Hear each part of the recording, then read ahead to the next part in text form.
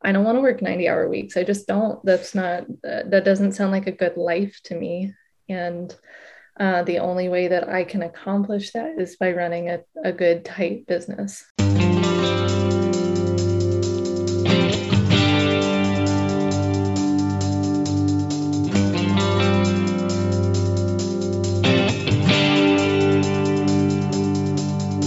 Welcome to Choosing to Farm, a podcast for first and returning generation livestock farmers and ranchers.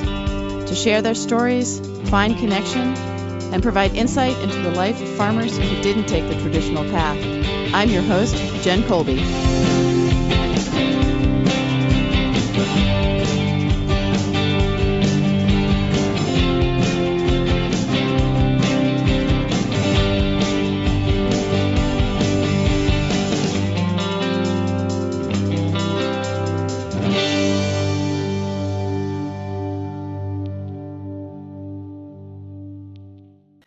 Hey folks, this is Jen. Thank you so much for joining us again on Choosing to Farm.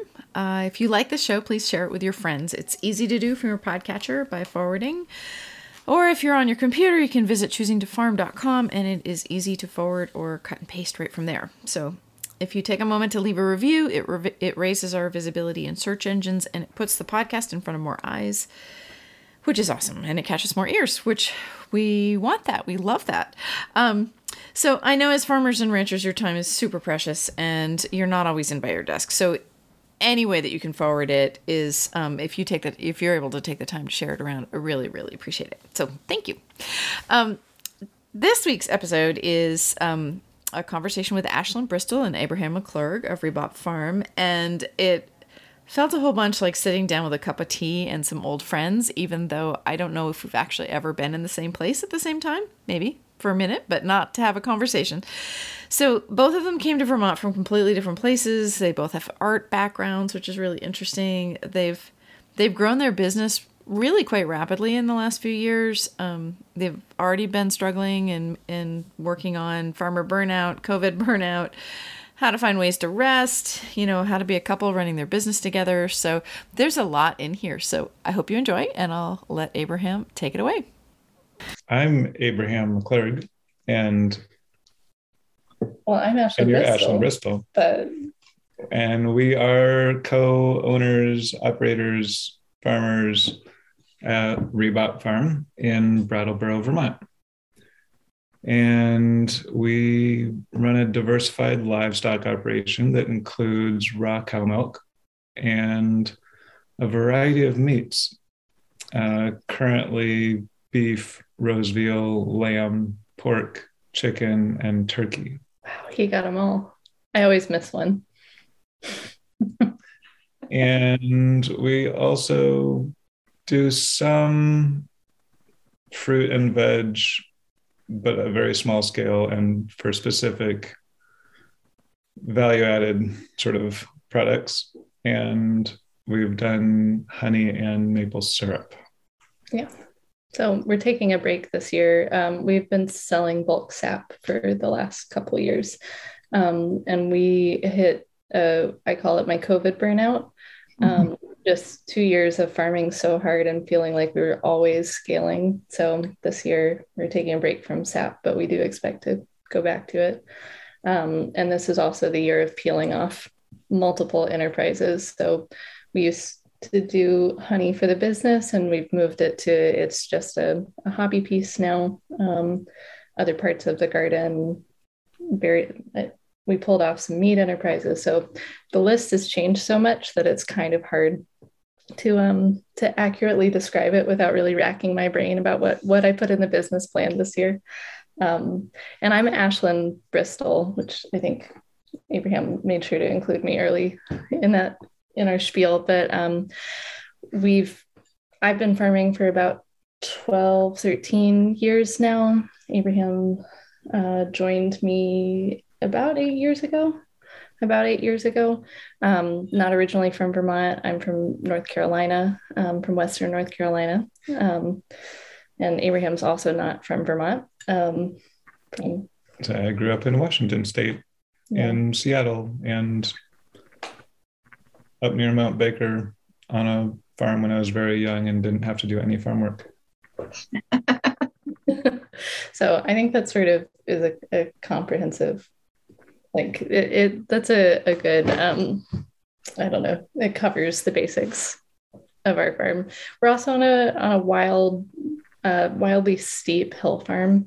So that I think is pretty core to the identity of the kind of farming that we do and our farm. It's a hard farming space. And it really informs how we do any of the enterprises. So many directions. So if neither of you grew up in Vermont and neither of you really grew up farming, so Abraham, you said not really old enough to be actively farming when you were on a farm.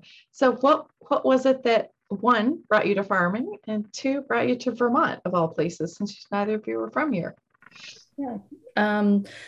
Well, I grew up, like I said, in Western North Carolina, and I had a sort of intense and rocky childhood. I'm an orphan. I'm like also adopted, and I grew up with a very strict religious family that had really strong ideas about not going into blue collar work, and also like what was an appropriate kind of work for women to do. And so that eventually led me to, I went to school to be a teacher. And because I always loved tactile work and making things, I ended up going into K-12 art education was going to be the path that I went on, because I'm a maker at heart. I really love to constantly be producing things.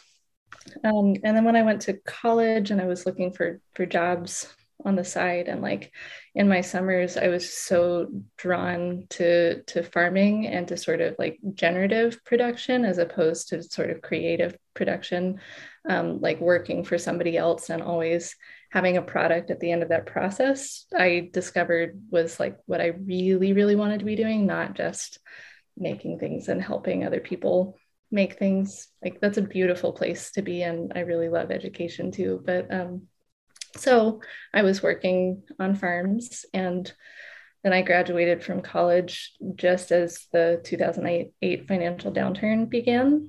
And in North Carolina, they're very quick to cut teaching jobs, particularly non-core subject teaching jobs. So I went from having really great job prospects where there was a huge teacher shortage, and in any subject that you wanted to teach, you could grab a job in that state, to, oh my God, I'm competing with people with master's degrees and board certification, and for like poverty wages, maybe I need to do something else for a little while. So it broadened my the pool of the kind of jobs that I was looking for. So I went into experiential education. I came up to Vermont and worked at Farm and Wilderness for the first summer, working in the teenage art program and as like a cabin counselor, and then was like, oh, maybe I could join the farm crew here. I've been milking. I've been doing all of these things on farms down in North Carolina. It could be such a good fit, and I love it up here. I had no idea, having had a pretty small world before that. Like I hadn't been north of the Mason-Dixon line before I drove to Vermont to take that job. Yeah, it just like cracked my world open in a really beautiful way. And I fell in love with the landscape here, the kind of farming here, that the landscape in much of the state really dictates that farms are going to be small. And then looked into like the policy around support for small farms compared to North Carolina, which is, I think, much more agribusiness driven in many ways, huge amount of hog farming and poultry farming, mostly indoors, especially out past the Piedmont, and said, oh, this is what I want to do. I have no idea how I'm going to get there. I have no idea how I'm going to fund any of it, but I'm completely in love with this act of producing things and connecting with community in a really meaningful way. And I moved up here shortly after I worked for the year at Farm and Wilderness, and then started in various small ways trying to start what would look like a farm that would support me as a job.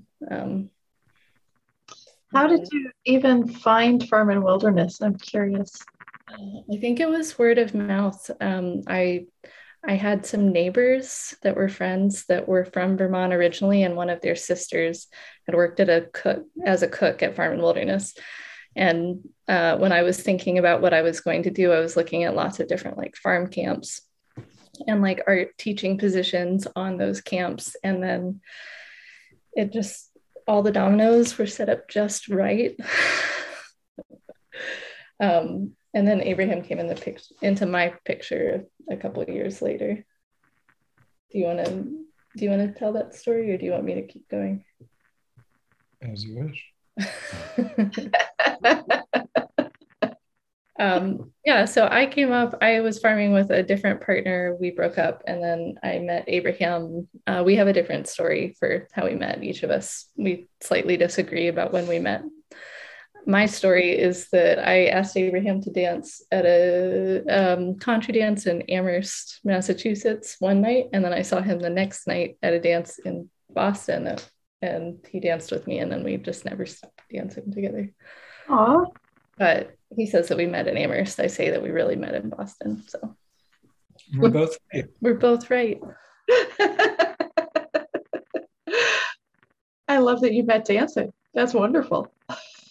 We used to be more social before dancing and singing became a thing that people don't really do right now, or for a couple of years haven't done. Mm-hmm. Yeah, so Abraham came into the picture, I guess, in 2013, 2014, and hadn't really had any farming experience, but had lots of experience doing other things that we found have been very, very beneficial to our business. Like bookkeeping, like the nonprofit management that you've done in the past, where he worked. Well, I want you to tell this, so right. I'm going to back up and have you do it. What's your story? Okay, how I got to Vermont.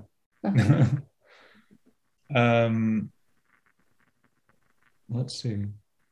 It's a long and convoluted story. Just like mine. Like, how did that happen? I grew up on like a back to the land hippie farm, but my parents were from back east, which at that point meant Michigan. Because back east, when you're in Washington State, is a lot of places. So I grew up on a farm with like cow-calf operation and sawmill operation and really serious homesteading operation. But I just got to run around and have fun there and never had to do chores or be old enough to actually understand what was happening. And then I moved to Seattle and had all of the benefits of being in a city and the sociability and education and a lot of options for everything. And went to culinary school immediately out of high school and cooked for a number of years. And that was what I knew I wanted to do until my back hurt so much that I knew I didn't want to do that anymore. And then I also went to art school, and that transitioned into nonprofit arts administration and a lot of travel. And I think in the nonprofit arts realm, I ended up doing a fair amount of like logistics and operations and finance and bookkeeping and things that were relatively practical for running a business that in that world was a nonprofit business, and then works really well in farming, which is a not very much profit business. At least it can be. And then I lived in San Francisco and Chicago and downstate Illinois, and had a like relationship that came to end there, and was trying to figure out the next place to be that wasn't where I was. And I had been in New England once, and I'd spent time like in North Carolina, and I'd spent time in Colorado. And so I just decided I was going to drive to all those places and see what I found and see where I connected and where I might fit in. And a big piece of that travel was dancing. So that was how I ended up in Amherst and in Boston dancing on those fateful evenings. I've never heard you describe it as fateful. In 2013. Yeah. And as Ashlyn and I got to know each other, I spent time with her at the place where she was farming. And that and me carrying buckets of water because she didn't like to do it. And I wanted to be useful. And, you know, milking cows together and mostly just trying to be useful and spend time with her. And if I could do the things that she didn't like to do, then I figured that was a plus. Then that you might get to stick around a little bit longer. Yeah. And that transitioned into us having a very, very small farming operation together. Operation feels like a big word for what it was. That slowly grew until we were able to buy land. As we rented land, we rented pasture, and we had some pretty serious limitations in those first couple of years about how we could sell. Our landlord at the time really didn't want a lot of the public coming onto the land, and because we were selling raw milk, there were some limitations there just because we couldn't take it anywhere else to sell it. And limitations about how much land disturbance there could be, how many pigs there could be. Everything had to be run through sort of and triangulated with this other person that wasn't very interested in a commercial farming operation happening on that land. So we kind of had to build skills slowly and wait for the right opportunity to have access to a different living situation and a different piece of land, which eventually did come. I think that we maybe skipped way out ahead of your question, though. No, this is lovely. Thank you. I would love to get a sense.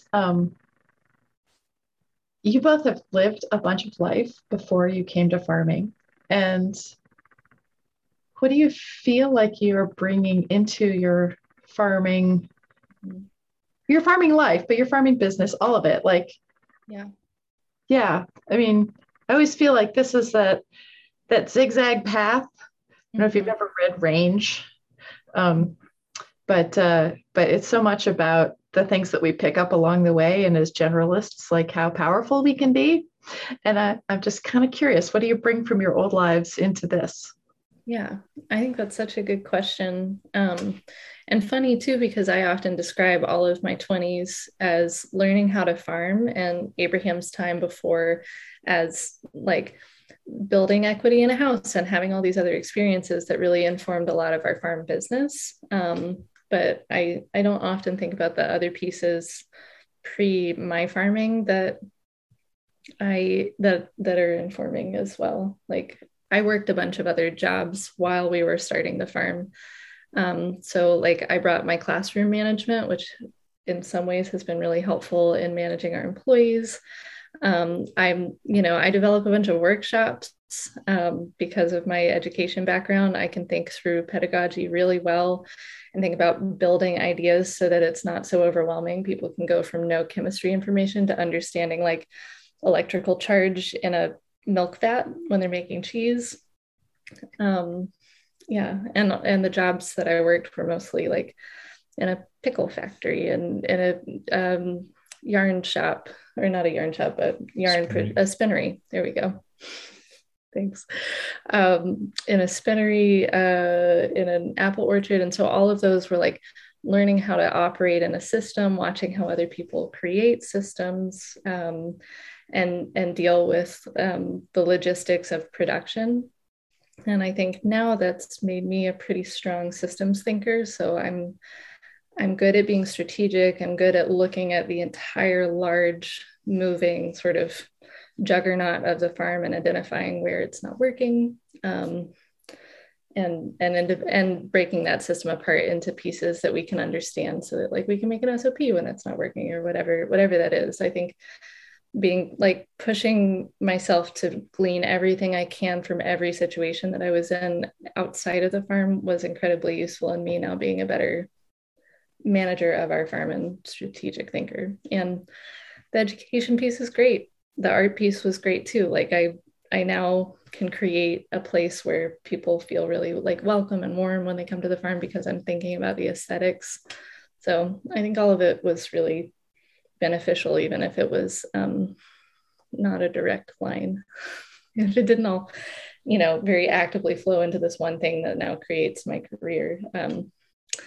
It's to our benefit, it's not a detriment, which I think is what you said, but it is nice to think about it that way. And same for you, I think. I didn't want to jump to the conclusion that it was a benefit, not a detriment, but I shouldn't lead the question that way. The question is it a benefit? But I think that framing is really helpful because sometimes it's made it more difficult to access the things that I needed. Like when I was looking for farm experience, like when I first moved up here, and I had milking experience and I had animal experience, but I really wanted to work on a vegetable or fruit farm. I wanted to understand some of the production practices there because I wasn't sure what shape our business was going to take. And I kept getting turned away over and over and over again because I didn't have experience. And I'm a really strong worker. I work very hard. I'm very good at organizing myself and my time. And so, they're lost, but also because I was sending in a resume that had, art school and then like a couple years milking at different places, but nothing with production, veg or fruit. There was a like, this isn't cohesive enough and I'm not going to hire you. Or at least that's the feedback that I was getting. And so I think I have heard in the process of moving through technical skills gathering and then, trying to get financing for the farm, trying to work with different organizations to believe in us as farmers, to believe in us as professionals, that it can be detrimental. And you also, I think, hear a lot that it's detrimental, but I am so much stronger as a farmer and a business person because of having a different background. I think it would have been great going in if I'd had a degree in plant and soil science. It really helped a lot. But I have gotten to that same place where I'm proficient while also having this background that allows me to easily create workshops that I can charge money for that are not like necessarily related to my land base or acreage. I feel really comfortable in creating like the brand for our farm because I'm conversant in aesthetics, and I can talk to a designer that we're working with and sort of know what questions they're going to ask. So I can like shorten up the process. I can make it easier on both of us, and I can end up paying less money for that kind of thing. Like, I think that that's all really beneficial and it's important. I can't change that that's the path that I took, but I really think it can become a cohesive part of making me the best professional that I am at this stage in my career. If I really, I don't know, try to draw on each of those experiences as a strength rather than just sort of like bemoan 4 years wasted getting a degree when I was in my early 20s. Anyway, I think I'm off my soapbox now. I'd love to hear about your experience. What was the question? That's fair. That's totally fair. And I asked you like a 4-part question, so it's not fair to you either. So have you, or how have you used your background in the farm, both getting it started, the running of the business? What pieces have you brought forward into this new life from other parts of your lives? I think one of the important things is that I've always done service work. So like in food service, and the work I was doing in arts after that was still in service to artists and trying to support the work that other people were doing and sort of allow their value to be seen by the world, and providing services that they weren't capable or able to provide for themselves. I had a small brokerage, like real estate brokerage in Chicago with my business partner. And we worked with artists and musicians and creative folks and cooperative housing folks that were looking for things that didn't really fit a standard mold in real estate. And also creatives that were really good at what they did, but they didn't necessarily fit into a system that made it easy for them to understand the legalities and finances of buying and selling property or homes. And so it's like a wide variety of service work that's like face-to-face human interaction and trying to help people achieve goals that they might struggle to get to just on their own 2 feet. So in terms of what we do today, a lot of that is customer service. And we have a farm store here. So we have a lot of face-to-face and like one-to-one customer interaction. And I think I really thrive on making people happy and getting them what they are looking for. Mm-hmm. And it's those relationships and like that community that we engage with that is certainly really satisfying for me. Yeah, and that's really interesting to me because I love the community aspect, but I don't thrive on that one-to-one. And there have been times in the last 5 years where I've said, oh, I really wish that we were just shipping into a commodity market in some way, because the thing that brings me joy is not that at all. And that part of our business has really flourished. Like I thrive on the relationship with the land. I thrive on like creating really tight systems that work well.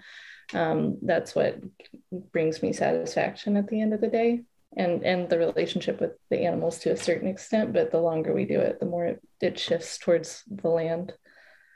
Yeah. And I think that our business would not have been successful if we didn't each have those very disparate,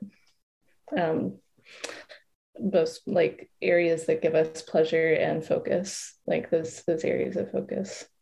Yeah. And I don't think either of us realized that when we first started. Like I think many people when they start a farm together are like way overlapping and you kind of and like tangled up in each other and sort of interested in the same pieces, and you have sort of a uncomplicated view of what it means to run a farm, and then slowly you kind of have to untangle in order to make it work together, to not be on top of each other all the time, to not have constant friction, and to cover all the places that need to be covered to actually run a business that will support you and make you enough money to live. Like you can't both be doing the same thing at the same time. Yeah. How do you guys handle that? I mean, how do you handle the roles part? It sounds like you've sort of naturally separated out the things that you like to do better than other things. But how do you work that out as your relationship while you're in business together, while you're partnered? Like, how do you each get your together time that's not farm time, or do you? Like, how do you handle all of that, the personal side as well as the business side? I think that's one of the trickiest questions that couples that farm together have to face.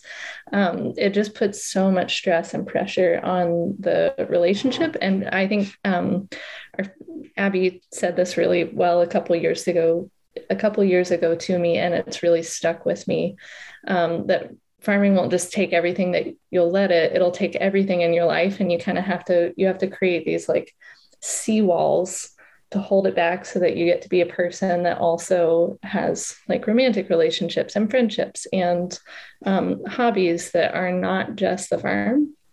And so I think in the process, I think I described the early part of it where we came in and we were entangled in each other and kind of had to have lots and lots of building of our relationship where we learned how to communicate in business speak, and then, turn that off and let our emotions be turned back on, not necessarily at the end of the day, but like make very strong, make a separation between that part of ourselves that is business partners and that part of ourselves that is, we're roommates and friends and we're married, we're, romantic partners. All those things have to have space that are outside of, I'm right now, whatever, it's a calving emergency and I need to be able to tell you XYZ. And right now I am in charge because I'm the production manager and I need you just to like do what I'm asking. It's not the space to like for us to bicker back and forth. We're really clear about who's in charge in that space versus whatever other space that we're in that might be yours, like the store or the, laughing because name a space where I'm in charge. Go ahead. Well, you're the actually in charge of a lot of things, but I am very verbal. So I think that's one piece of it. I also think very verbal is another word for outspoken, I think, too. Outspoken is another word for what? I don't know. I was waiting. You're waiting for me to come up with another nice euphemism for I have big emotions and big opinions about lots of what we do. I think that the other piece is that we've worked on our decision-making process so that we are really giving each other both space to make decisions and valuing each other's perspectives more. I think that's a hard piece where I don't know many couples that start farming that have that at the beginning, like also a well delineated process of decision making. So, and I think we've been developing that a lot over the last couple of years because our farm grew so much in response to COVID that we had to make big capital investment decisions more on the fly than we ever have, like not in our yearly planning, but like every couple of months and in the growing season. And so finding ways for us to be okay with that, each of us to be okay with that, and to think through all the implications and come to an agreement together. I think we've gotten much better at that over the last couple of years, particularly.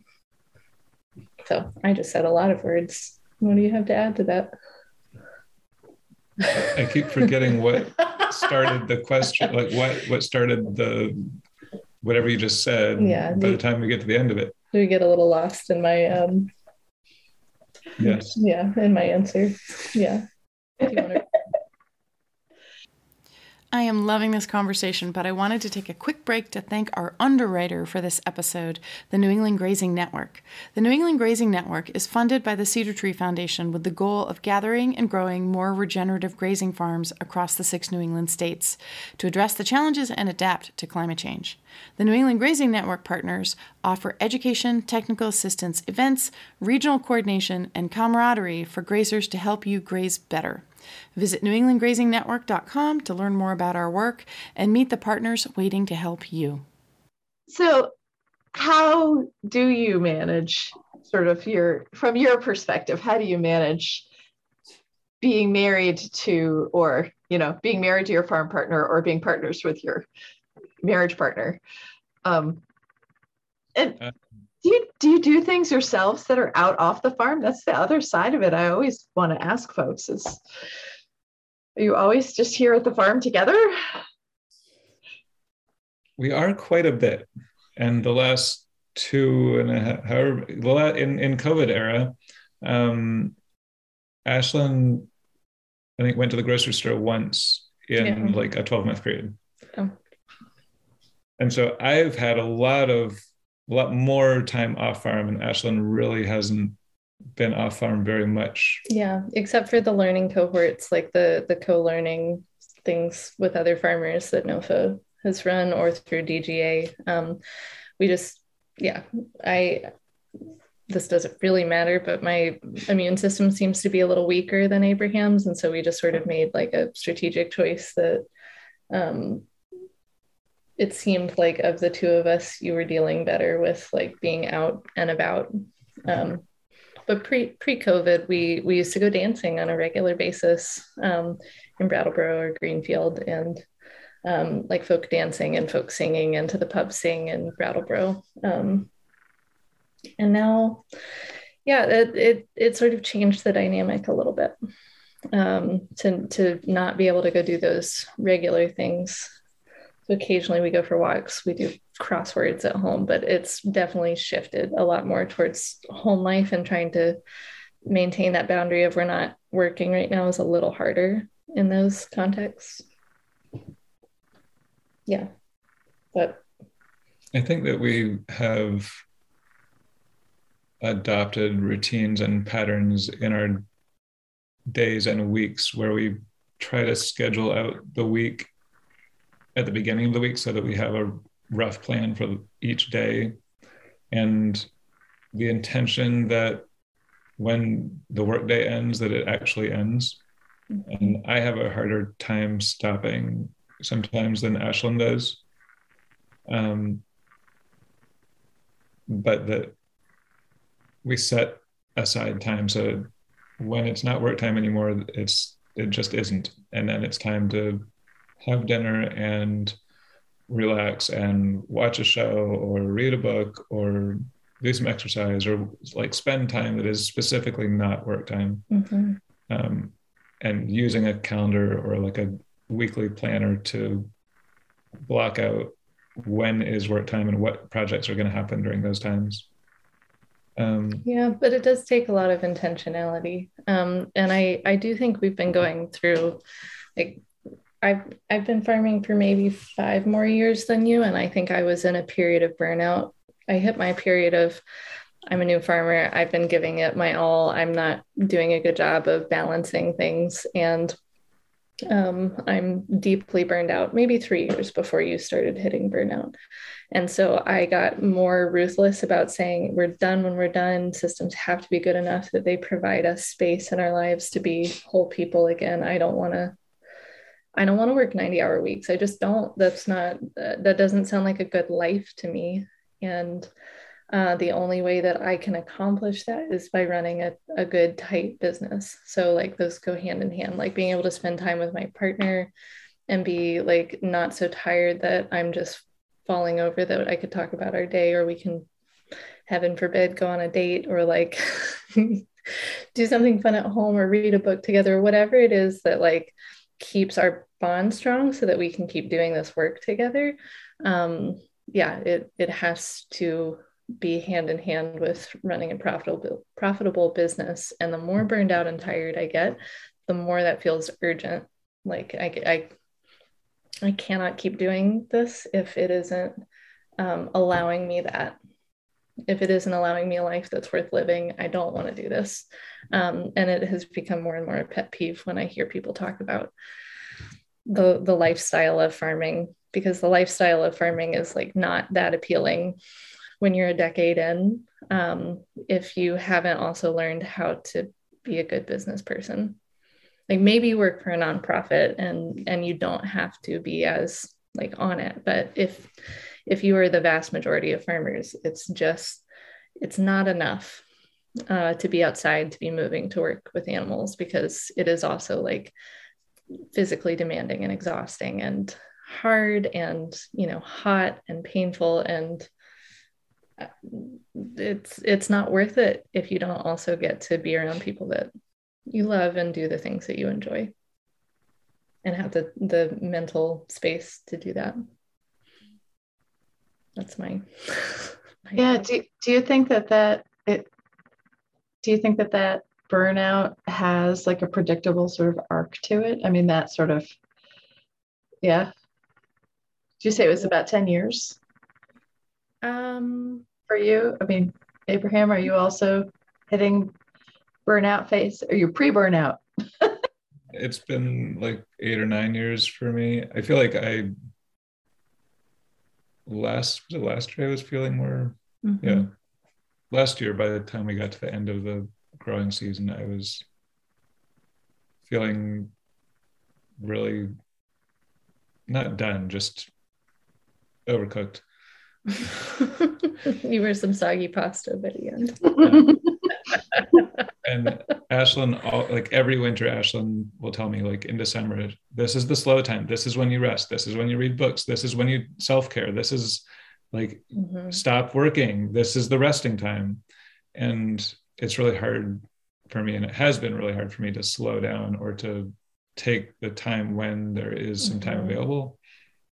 Oftentimes in winter, I think, oh, there's so much more time to get projects done. And then I squander my opportunity to rest, and then the growing season starts again, and then I'm stuck in it for another year before I have a chance to breathe.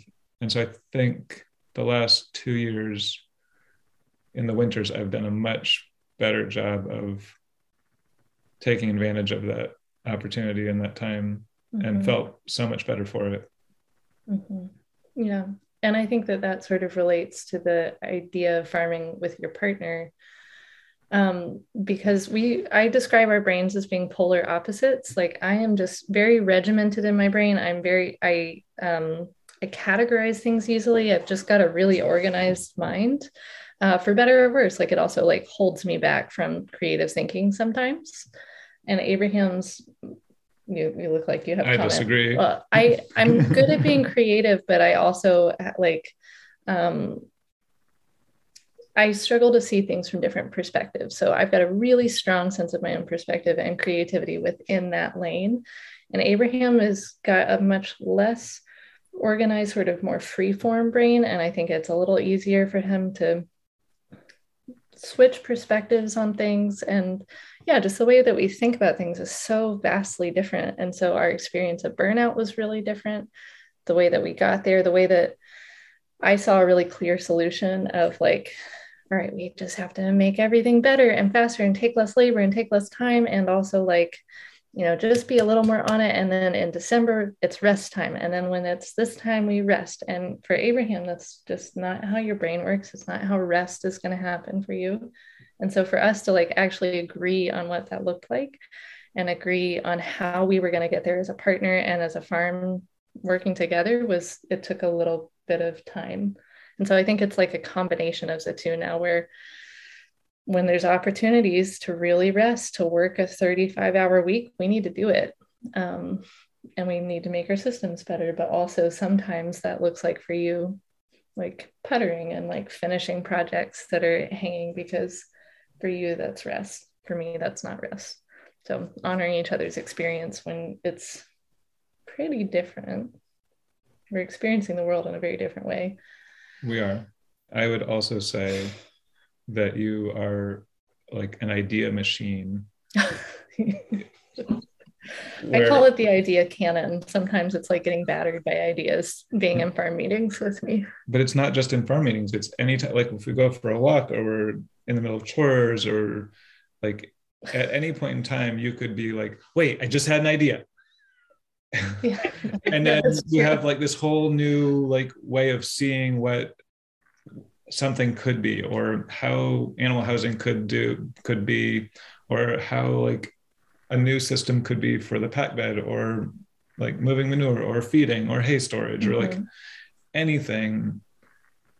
Like I think you see a lot more potential in everything systems that you see. Yeah.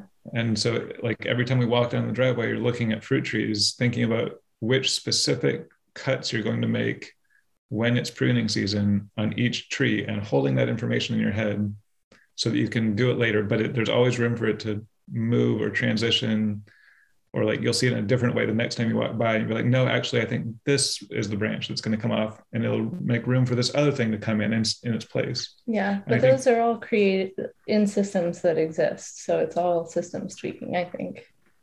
But I appreciate that.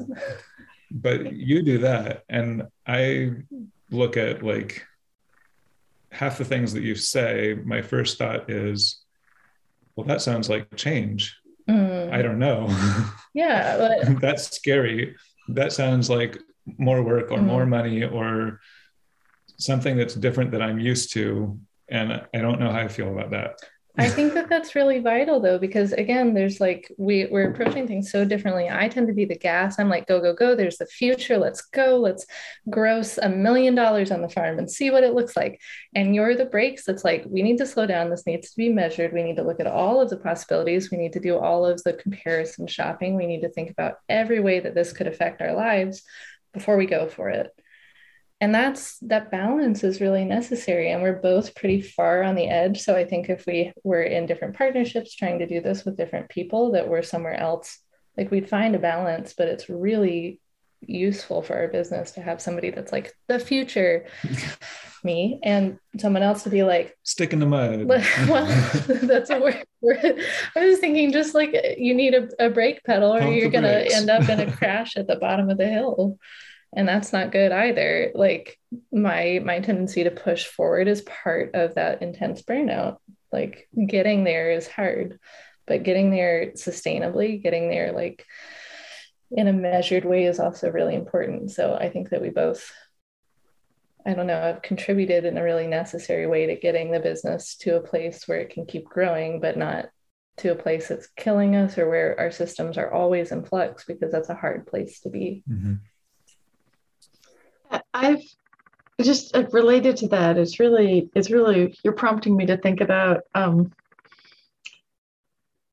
concept of a leader or a manager or an entrepreneur and a manager. And it's like, we need that creative energy to just get going in a direction. And then there's some time where there needs to be a switch over to a manager to really manage the day-to-day and to figure out how to get from here to there and to make sure that, maybe not make sure, but to balance that reaching out and that slowing back. And I used to work for an organic dairy company that was founded by some very entrepreneurial folks. And they ended up selling the company because they didn't manage. They weren't managers. They just wasn't who they were. And they were amazing entrepreneurs, but they just never made that switch. And that's like actually a deep rooted fear that I have in my own businesses. I'm the entrepreneur. So, and I don't have the manager. I have to be that person too. So I just have to think about that personally. Like, how do I balance that and find better systems? Totally. Yeah. And I have that struggle too. I don't know if you have this, but I get a little bit bored once a system is set and it's just the same. They're like, you always want to tweak it or make it a little bit better. And I think that you're more of like the steady, like I can do it every day. I like it when it's the same. I like it when it's, yeah. And I think I could drive our employees absolutely banana pancakes, like with all the like, okay, I updated the feed sheet. Okay. Like, it's a little different now. And I think this is a little bit better. Just like, let me do my job, I think is probably how it feels.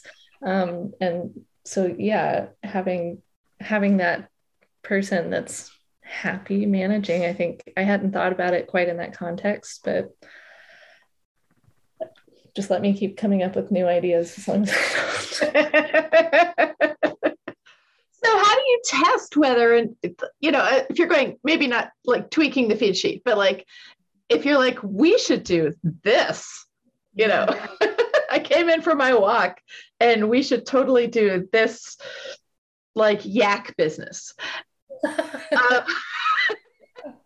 And then I say no.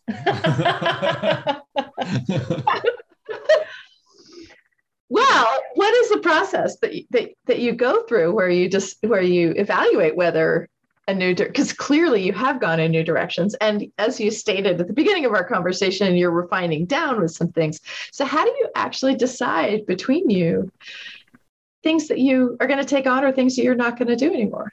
Yeah.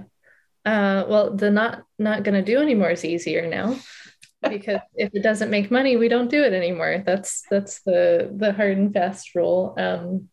For some things that we're really attached to, we give it a little bit of time to see if we can make it better before we get rid of it. So like the sheep, we have undergone like a huge change in the last couple of years, where we realized that when we factored in our labor on our wild hill farm underneath power lines, that is full of invasives. Just the labor was making it way too expensive. Like the cost per pound, we could not ask that in the market. It wasn't going to sell. And so we decided to be really, I'm trying to find the right word that isn't like a violent sounding word, not brutal, not cutthroat, but like just very cut and dry about where we needed to get to. And if we couldn't get to those benchmarks, then we had to cut it out. So like we got a handling system because our labor in hoof trimming and doing like regular herd checks and FMACHA was just too much. Like it was really hard on our knees and our backs and our shoulders. And so we were like, okay, if we can cut labor by this amount of time, then it makes sense for us to get a handling system. So we're going to do it. We've always been pretty set on being organic practice. We're not certified organic, but most of our practices, particularly with ruminants, have been organic practice. And we shifted to an accelerated lambing program, which did require the use of a seeder in order to sync the group. And it's really increased our fertility, and looking like that extra fertility per ewe, even with the adjusted feed intake, is going to get us to that goal place. Like we still have one more year within that system to start seeing the lamb crops come in and to see if it's actually driving that COP down. But yeah, if things aren't making money, then we have to stop doing them. Our business has to cash flow. But then we also have started modeling things out for big projects. So we're in a long-term planning cohort right now that NOFA Vermont has created, and it really pushed me a little further in my creation of spreadsheets before we engage in something new. So like right now I'm modeling out a milk room expansion so that we can be a grade A dairy and sell some of our milk to have it processed without putting in a processing facility ourselves, into like gelato and yogurt, like very limited processing. And so I created a spreadsheet or a workbook that I can input all of like our production numbers and see like if, depending on which sales channel I direct our milk at different production levels, how much money we'll make. And that's been the primary decider. Like, can I pay for that? And then I'll have better market penetration later. If I can sell off the farm, I'll reduce our potential risk as a raw milk producer. I always have that in the back of my mind, even when we're being very safe and very careful, getting our milk tested, having really high quality standards. There's always that little added, it's just a slightly riskier product than something that's pasteurized. And so the idea of removing a little bit of the liability, or not the liability, but of the risk, feels good to me. So that our decision making has moved from a place of how does it feel, and is it like emotionally driven, and do I want to do that? Does it seem fun? To will it be a good companion to the rest of our business, and will it make money? Will it reduce labor or keep labor at the same level?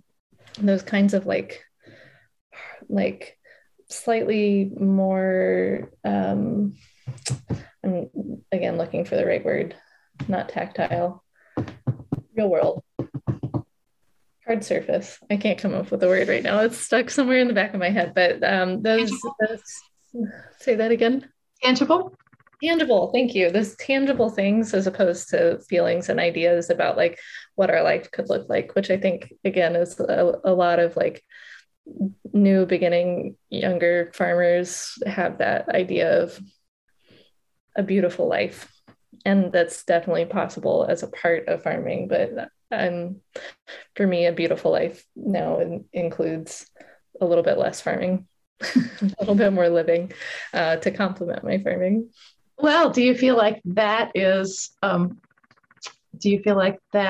generational shift from previous farming generations? No, where it's more about the lifestyle, a little less about whether you ever actually pay yourself. I'm also curious if you think as first gen farmers, you are looking at things differently than than folks who've done it for a long time, in that you're looking to pay yourselves, you're making decisions around profitability, and you're making decisions to have a life that's not just on the farm, or it's not just farming on the farm. You may not leave the farm, but you have other things that you do and are interested in. Do you feel like that is a generational shift that is happening or has happened?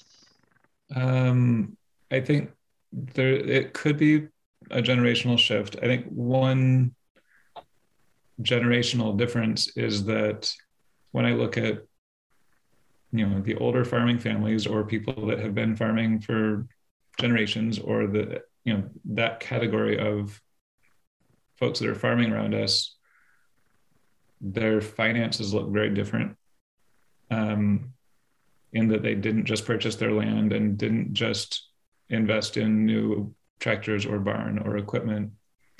And if they have a different type of financial need than we do. It doesn't mean they need more or less money, but they're not servicing debt like we are for the most part, I think. If they don't have a mortgage, or they aren't paying off a new tractor, or whatever those costs are, they might be able to make less profit on their farming livelihood and squeak by.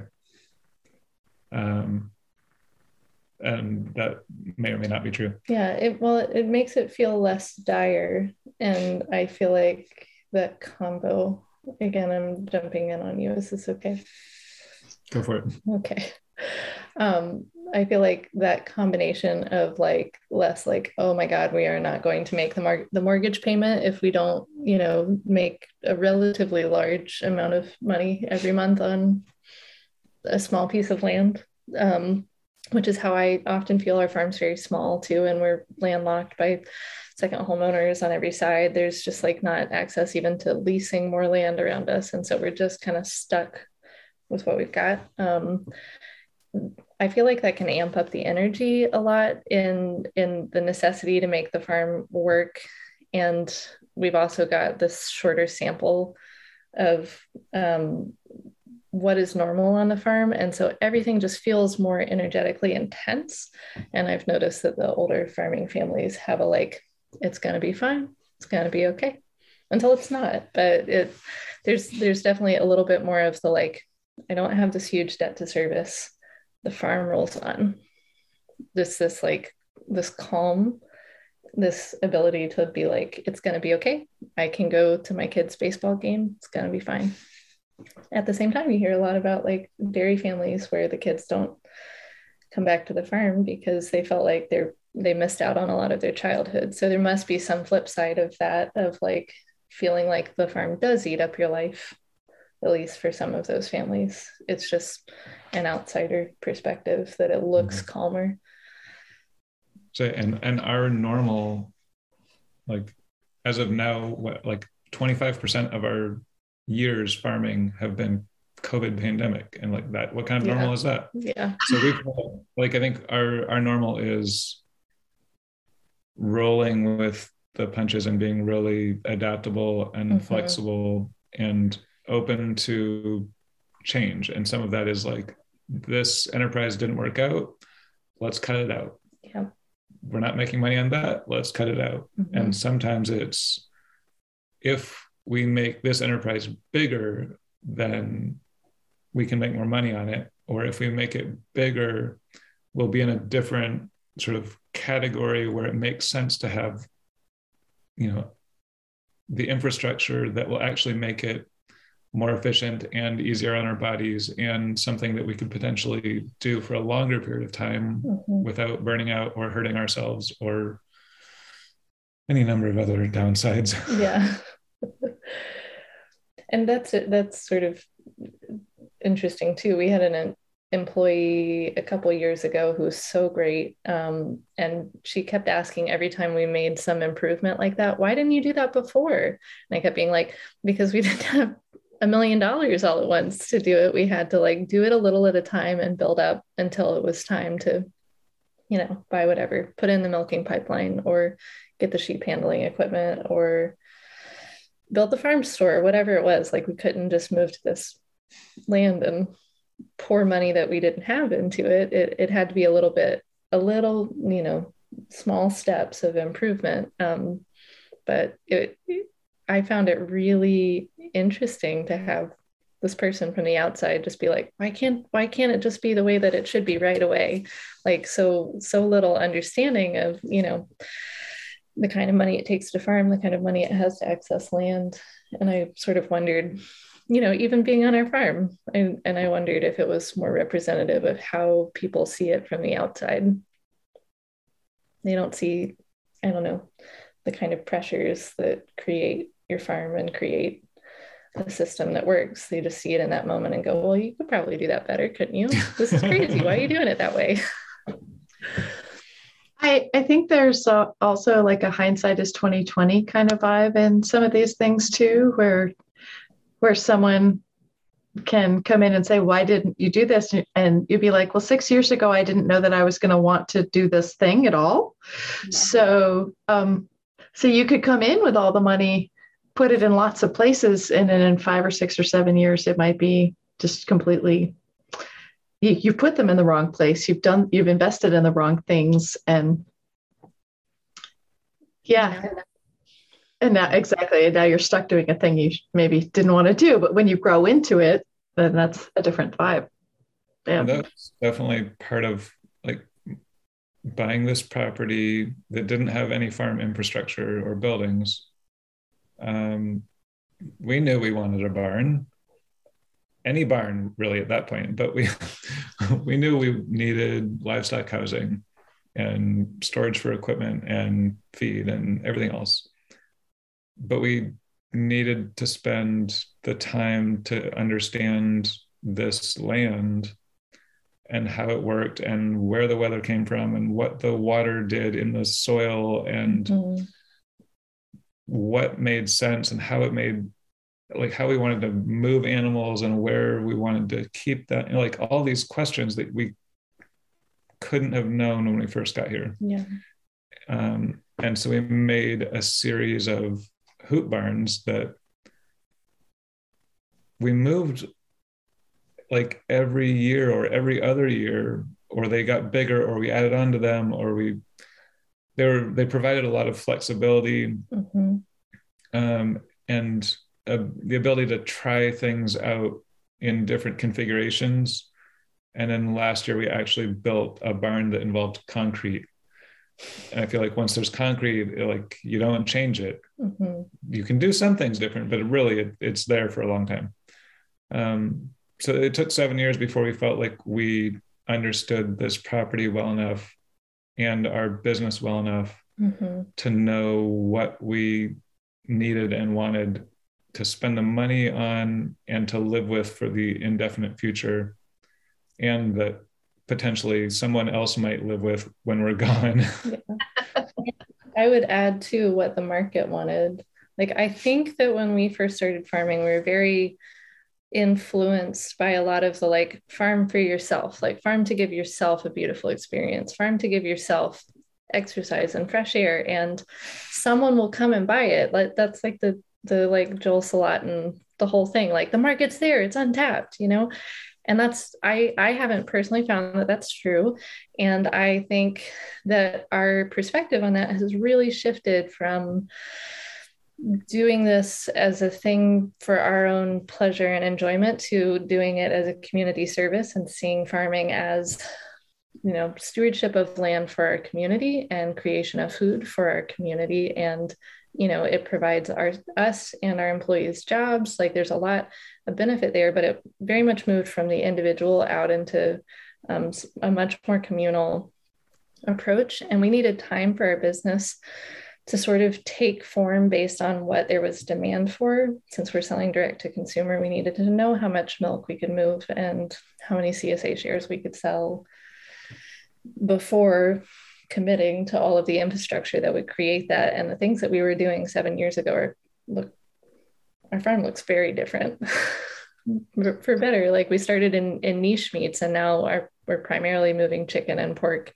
and beef, and then there's lamb and veal, and Thanksgiving turkeys. But those three were the ones that we were afraid that there were too many competitors selling direct to consumer and we couldn't make it. And it turns out that's what people want. So it's what we need to grow. It's reasons why people are selling it. And then people are selling it. If you were to make any recommendations to folks who are coming behind you or coming, go back 10 years, how would you recommend somebody get started? Where would you recommend that they get started? I have opinions. Do you? I do, but I would love to hear yours. Okay. First, I would really recommend that people brush up on business, like on being a business person. And if they don't know anything about that, do everything that they can to get their hands on that information or to get some training.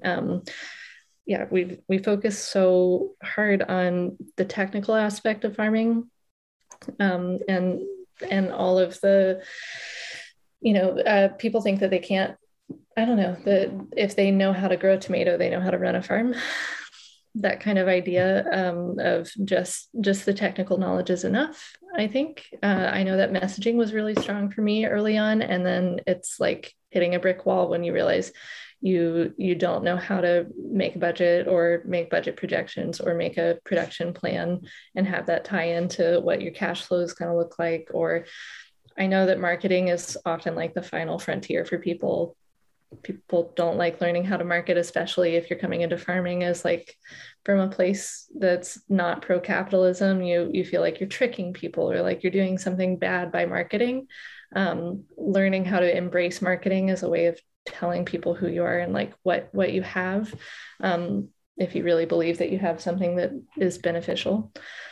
But I think that's first, and then making good connections for those technical pieces is really vital. But I think it might come second for me.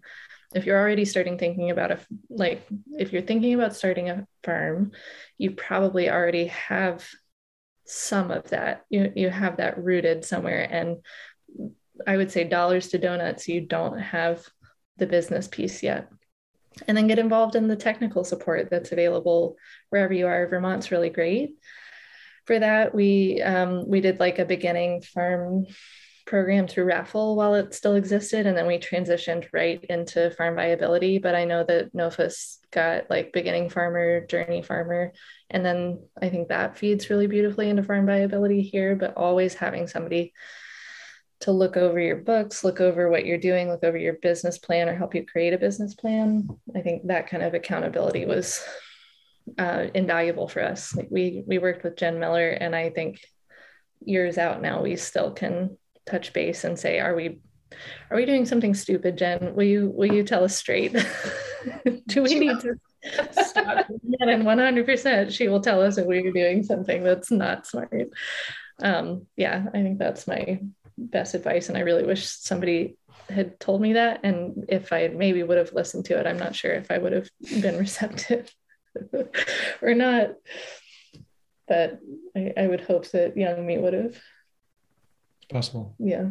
Building on the first thing you said about education, essentially, I think that you have continued to look for information and education in all subjects that we have needed, and particularly the ones that you have interest in, but those are, like in the sciences. And coming from an art and education background, you didn't have a basis in science. Yeah. And if you think you want to farm, even if you're doing hydroponics and you're not out on the land. Oh, it's extra if you're doing hydroponics. Oh my gosh. What I'm saying is science is very useful. It is really more useful. So than anybody might imagine. And I think it unlocks a huge wealth of potential to really like springboard into next level farming. Yeah. Whether it's livestock or fruit and veg or whatever you're trying to whatever. grow, if you understand like the magic and mystery that happens below ground or in plants or in livestock, it will like repay multi times over. multi times. I love that. Yeah, I will say that's true. I went back and started taking some classes because I felt really inadequate in my chemistry, like in my agricultural chemistry, especially in soil science info, and ended up getting a second degree, which wasn't that many credits since I already had a degree. So I went back for as close as I could to soil, to plant and soil science. I took most of those classes and ended up with a degree in food and farming systems. So some systems work too, but yeah, it made me feel like I could really get the best, like to do my best by this land and also get the most I could out of it in a commercial capacity while still being as regenerative as possible in my approach. That is like balancing on a pinhead on our land, and yeah, taking physics and statistics and organic chemistry. It was painful, but it really paid off afterwards. That was a good point. I had forgotten that I had done that. So my last question is, for two people with art backgrounds, do you spend any time making art? Yes. Wow. Hot take. Tell me more. I think that we both do a lot of work that is manual, like creative building handiwork. Maybe not traditional art field work, but I do a lot of fiber arts work. My degree was in painting and drawing was my focus, and then art education requires that you take all of the disciplines that are offered so that you can teach them proficiently. And we had this discussion the other night with somebody that there's a lot of, in fine art school, there's a lot of poo-pooing of craft, which I think is inherently misogynistic and sort of problematic in terms of class too. And it took me a while after I got out to really sort of digest those ideas and recreate what was meaningful to me as a maker in my own life that wasn't based around those ideas. So like I don't know, I do a bunch of like color work knitting. Oh, that's beautiful. I'm gonna ask for a picture of that so I can like add it to the show notes or something. Send you some things. Love it. Yeah, like making that, but I also like try to apply it in my farming. So like one year I planted a garden that was gradations of purple in a rainbow, so that when Google Earth took pictures of it, there would be like a rainbow on our farm. Awesome. Yeah, like I always have a garden theme, and last year was variegation and ruffles, so that when you walk through everything, but I think that it has a wider application than just sort of like making visual arts, and we both have that kind of outlet. Cool. Yes. Yes.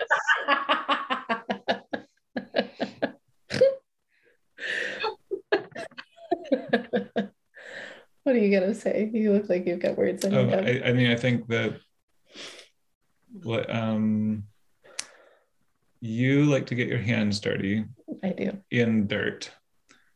And I like to, well, I don't like getting my hands dirty, but I like doing like handwork that is like building things with tools and wood and metal. Mm-hmm. And like, yeah, like we both do handwork in areas of the farm that are, some of them are directly farm related, some are like adjacent. And the values that we bring to those areas, I think, are like the aesthetics are really important to us. Mm-hmm. So if I'm building a door for a shed or a barn or whatever, I'm more inclined to take aesthetics into account and build something that takes more time or a little more lumber, but feels pretty when I'm done, or pushes me to do it in a way that I have to like be on my learning edge a bit, and not for the sake of it being a better functioning door, but for the sake of like making it attractive or making it more fun in the making. And more fun in the thing that we look at every time we walk by it. I agree. I think it's really interesting to see how both of us, I don't know, continue to be art school kids, way out of art school. Yeah. And I also think like we, because we're both dancers and singers, we ended up on a folk circuit where we host a bunch of things here, and that has felt really like enough for me too. Like in 2020, in February of 2020, we had I think like 35 concerts booked at the farm, and being around people that, I don't know, are artists in their own right, or feels like enough contact with that world for me. I totally get that. I feel like COVID years are like dog years. So really, you've been farming for what, 21 years now? 21. I feel like it's aged us a little bit extra too. So the stress of the COVID pivot, the constant COVID pivot is definitely. Not me. My face has been covered so much that I have had less UV exposure. And I think I'm actually looking younger now than I did before COVID. Wow. I'm just going to swan around a little. This is a podcast. Everyone can see the not a useful glow. A vlog, a video podcast. No. Oh my goodness. Thank you so much. Thank you. Thank you. It's so nice to actually talk to you in real life. This is real life. Zoom is real life. This really is, at this point, it really is real life. And not just hear you talking to other people in real life. Right, which is a whole different thing. Well, and I love using Chris's screen because he has a curve. He has one monitor now, but he has a curved one. So it's actually like, wow. Yeah, it's a 24-inch monitor and it curves. So you guys don't know this, but you are life size. Right in my face, and you are life size. I love that. It feels like it's very like I'm not like hunched over my laptop like I would be. It's like actually. That's incredible. Anyway, totally cutting that part out, by the way, as you probably guessed. Or maybe you won't. Who knows? Who knows? Okay, so I didn't actually cut that last part out. I hope they forgive me. It was just too much fun to talk about it. At least I left it in. So I really appreciated the way that they articulated some of the challenges like farmer burnout, and it came through so much how much they genuinely care for each other, and the way that they work similarly and the way they work differently, and how they are working on creating boundaries between their home and their farm life. And I feel like there's a lot to learn from them, and how healthy it is what they're doing. And I know I feel like I can learn a lot from them. So I make the assumption other folks do too. So as we wrap up, I'd like to make an announcement about a couple of things I've been working on, that listeners and friends of the podcast might be interested in, or anyone who's interested in being a better farmer or a partner or just a happier human.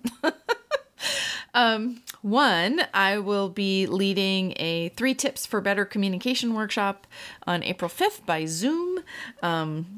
So it'll be free. It'll be recorded for folks who are registered, so you can rewatch it if you aren't able to make it live. And the second thing is we are about a week away from the launch of my Farmer Success Support Hub on Patreon. So whether you're already farming or you have an interest in farming in the future or ranching, or you want to just sort of grow your own personal skill set, the Success Hub is going to be a go-to place for the human side of farm professional development. So we've got some great business folks out there in the world, and I'd really like to help support some of the people side of that. So every month in the hub, we'll be picking a new topic to dive into with a formal session. We'll do some discussions with other folks who are all sort of going through the same thing, learning the same things together. And on a monthly book, and we're going to be picking a monthly book that sort of takes us into a deep dive on that topic. So ideally, it's set up to be flexible for folks who have busier seasons and less busy seasons, and busier months and less busy months. And if there's a topic that you're really excited about, there's the opportunity to go a lot more deeply into it. So I'm really excited about the community that we're already creating. We've already been creating, and I hope that you'll join us, because I think that the community will only get stronger with you. So you can sign up at the Choosing to Farm website, get on our newsletter list, get on our email list, and you'll get more details about the communications workshop, the Success Hub launch. Folks who are on the newsletter list or the mailing list are actually going to get access before others do. And so thank you so much for listening. Thanks for being part of this. Thanks for helping me figure out ways to better help you guys. So that's all, and I hope you have a great week.